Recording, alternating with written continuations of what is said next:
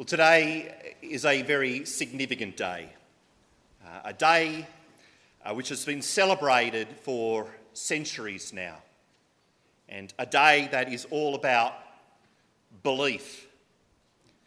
I'm speaking, of course, of April Fool's Day. Did I trick you? How appropriate. It's true. Today happens to be not only Easter Sunday, but the 1st of April too. Did you realise that? April Fool's Day, which is actually a very rare occurrence. In fact, the last time the two celebrations collided was in 1956, that is, 62 years ago. Now, whilst the precise origins of April Fool's Day are debatable, it's certainly been around at least since the 1500s, and over the centuries, countless victims have been sent on phony errands and sat on whoopee cushions and had kick me signs stuck on their backs. But in modern times, people have gone to great lengths to create quite elaborate April Fool's Day hoaxes, such as in this TV commercial by the American wireless network operator T-Mobile, which was put out on April Fool's Day a couple of years back. Let's have a look at it now. Binge On Up, only from T-Mobile. With Binge On Up, you can watch what you want during every waking second. And with T-Mobile's blazing fast 4G LTE coverage, you can watch wherever. I love the outdoors. While doing whatever. Binge On Up lets you unleash your productivity like never before. You can Netflix and chill from anywhere. And it comes with revolutionary features like theater mode, dual view, and real reality. Don't miss a second of what matters most. This is my favorite scene. Binge your life away for free. Switch to the Un-carrier and watch what you want, where you want, with Binge On Up, only from T-Mobile. Yes, funny stuff.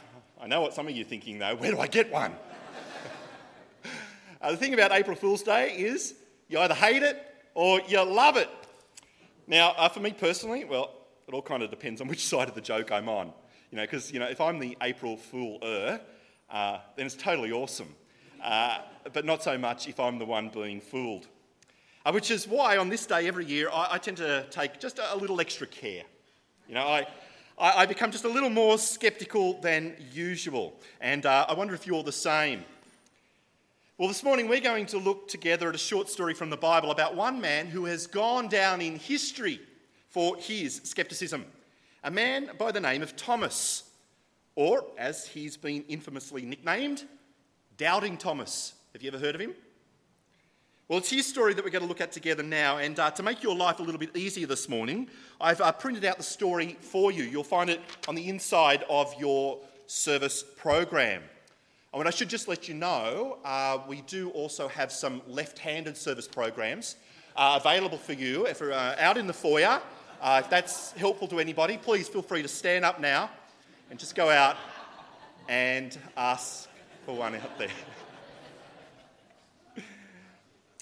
Now, this story of Doubting Thomas comes from a part of the Bible called the Gospel of John, chapter 20. And the events of this story take place in Jerusalem 2,000 years ago, just after the very first Easter Sunday. Thomas is one of Jesus' 12 disciples, and he's now heard many of his friends claiming to have seen Jesus risen from the dead. Now, this group includes all of Thomas's fellow disciples, except for Judas, of course, who's now dead. It includes Mary Magdalene, Salome, Joanna, and Mary, the mother of James, plus two other followers who claim that they met Jesus on the road to Emmaus. Thomas has heard all of these trusted friends claim to have seen the risen Jesus, but Thomas has not. And so despite their assurances, his response has been, I don't believe it. And I will not believe it unless I see Jesus in the flesh with my own two eyes. And unless I can actually reach out and touch the nail holes in his hands. and put my hand into the hole in his side left from the Roman soldier's spear. Until then, I refuse to believe." Here, read with me from verse 24 of the Bible reading inside your service program. Verse 24. "Now Thomas, also known as Didymus, one of the 12, was not with the disciples when Jesus came. So the other disciples told him, 'We have seen the Lord.' But he said to them, 'Unless I see the nail marks in his hands, and put my finger where the nails were, and put my hand into his side, I will not believe.'" So there you go. Now, fun fact. This mention of nail marks here is the only reference in the whole Bible to Jesus actually being nailed to the cross. That's interesting, isn't it? But it does match up with what we know about Roman crucifixion, which was an awful, awful practice. I mean, a practice reserved for the worst of criminals. One that usually involved victims being cruelly whipped, even before they were stripped and hung on a cross, where they were then left to writhe in agony and shame before suffocating as a result of exhaustion and fluid build-up in the lungs. It was an awful, gruesome practice. And Thomas knows for a fact that Jesus died in this horrible, horrible way. That many witnesses saw him breathe his last, saw his lifeless body buried in a tomb. And so now, it seems pretty far-fetched to imagine that this same Jesus is walking around, as the picture of life and health. It goes against everything Thomas knows about the finality of death. He's nobody's fool, so he refuses to believe. Well, one whole week passes, during which time Thomas steadfastly resists all his friends' efforts to convince him. Now, we're not told what that week was like for Thomas, but I can only imagine that it was probably the loneliest week of his life. While all his friends are excitedly carrying on like fools, well, he sat alone in his grief, quietly doubting their sanity. But then it happens. On the first Sunday after Easter, Thomas and all the other disciples are meeting together in someone's home with the doors locked, no doubt fearful that the Jewish leaders will come after them just as they came after Jesus, when suddenly and miraculously, despite the locked doors, Jesus appears among them. I can't help but imagine all the other disciples' faces lighting up with joy as they see their risen Lord Jesus once again. But it's Thomas's face that I would have paid money to see. As his and Jesus' eyes locked, Thomas must have felt so conflicted, not knowing whether to jump for joy or to sink into the floor from shame. Because Thomas can see in Jesus' eyes that he knows, that he's heard everything Thomas has said. But Jesus' eyes aren't angry. There's tender love and forgiveness in their gaze. Then Jesus holds out his hands toward Thomas, saying, "Go ahead, touch my scars, and put your hand in my side. See, I really am alive. Now stop your doubting and believe." And it's with that Thomas's staunch unbelief melts into humble, repentant worship. Here, read with me from verse 26. Verse 26. A week later, his disciples were in the house again. Thomas was with them. Though the doors were locked, Jesus came and stood among them and said, "Peace be with you." Then he said to Thomas, "Put your finger here. See my hands? Reach out your hand and put it into my side. Stop doubting and believe." Thomas said to him, "My Lord and my God." What an electric moment for Thomas and for everyone in that room.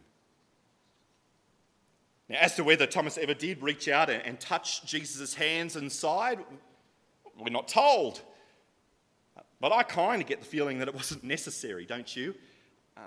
That seeing Jesus was enough, because Thomas's reaction here seems to be immediate and unambiguous. "My Lord and my God," he cries. Now notice that this wasn't just a confession that his friends were right and that he was wrong, but rather a recognition of the profound implications of Jesus' resurrection for him personally. He says, "My Lord and my God." You see, there are some truths in life that are merely trivial, that have no real profound impact on us, like learning that slugs have 4 noses. Did you know that? It's interesting, isn't it? Or that Mr. Potato Head was the first toy to be advertised on TV. Who knew? But then there are some truths that do have profound personal implications. Like when the pregnancy test comes back positive, or when the doctor tells you that you've got incurable cancer. These are truths that change everything. They have profound personal implications. And so it is here now for Thomas, when he suddenly comprehends that Jesus really is back from the grave. It changes everything for him. His life is suddenly filled with new meaning and purpose, with Jesus at the centre of it all. So that faith in him and love for him would now define Thomas's life until his dying day. And it's an entirely appropriate response for him to have, don't you think? The right response for Thomas, and the right response for all those who'd come after him too.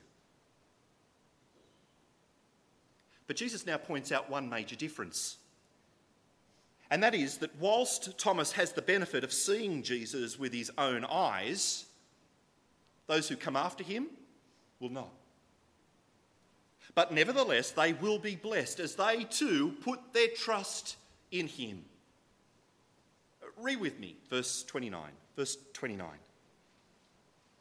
Then Jesus told him, "Because you have seen me, you have believed. Blessed are those who have not seen and yet have believed." You see, Jesus knew that for the next 3.5 weeks or so, he would show himself to over 500 people, but that then he would ascend to heaven and people would no longer have the benefit of seeing him in the flesh. Which you see is why it was so very important to Jesus that Thomas believed. Because he and the other eyewitnesses of the resurrection now had a crucial role to play in God's plan for the world. A plan Jesus had already revealed on the night before his death, when he prayed for his disciples and for those who would be convinced by their testimony. This is what he prayed. He prayed, "My prayer is not for them alone," that is, for the disciples alone. "I pray also for those who will believe in me through their message." You see, Jesus appeared to Thomas not just as an act of grace to him, but for your sake and my sake too. For all the skeptics who would come after him. In other words, Jesus provided this tangible evidence to Thomas so that his conversion from stubborn skeptic to passionate devotee would inspire confident faith in those who would later read for themselves the eyewitnesses' accounts of the New Testament, just as we are doing today. And yet, unfortunately, I must say that there are many people today who, like Thomas, choose to say, unless I see Jesus with my own two eyes, I will not believe. But do you see the problem here? Jesus himself said that that wouldn't happen. And so we have to ask ourselves the question, is it ever reasonable to believe things that we haven't seen for ourselves? And of course the answer is yes, isn't it? I mean, could you ever imagine a courtroom judge, standing up and saying, I'm sorry, I wasn't there. I didn't see the events with my own two eyes, and so I couldn't possibly give a verdict on this matter. Of course not. Now, what does the judge do? Well, he or she looks at the evidence, listens to the testimony of the eyewitnesses, and then gives a verdict. Which I guess is what's so frustrating about some people today who deny that Jesus rose from the dead. The fact that many of them, at least many of the ones that I speak to, haven't even read for themselves the eyewitness accounts left for us in the Bible. I mean, imagine if a courtroom judge did that. I declare him guilty. But Your Honour, we haven't even heard from the key witnesses yet. I don't care. Made up my mind. He's guilty. Send him away. Lock him up. Now, any reasonable judge will always first listen to the testimony of those who are close to the scene and decide if their accounts sound credible or not. Work out if they have any motivation for lying. And friends, you see, that's exactly what we've got to do now when it comes to the resurrection of Jesus Christ. Obviously, Thomas and the other witnesses are long gone, but their testimony is still right here, preserved for us, unchanged in the pages of the Bible. In fact, did you know that that's exactly why the Gospel of John was written in the first place?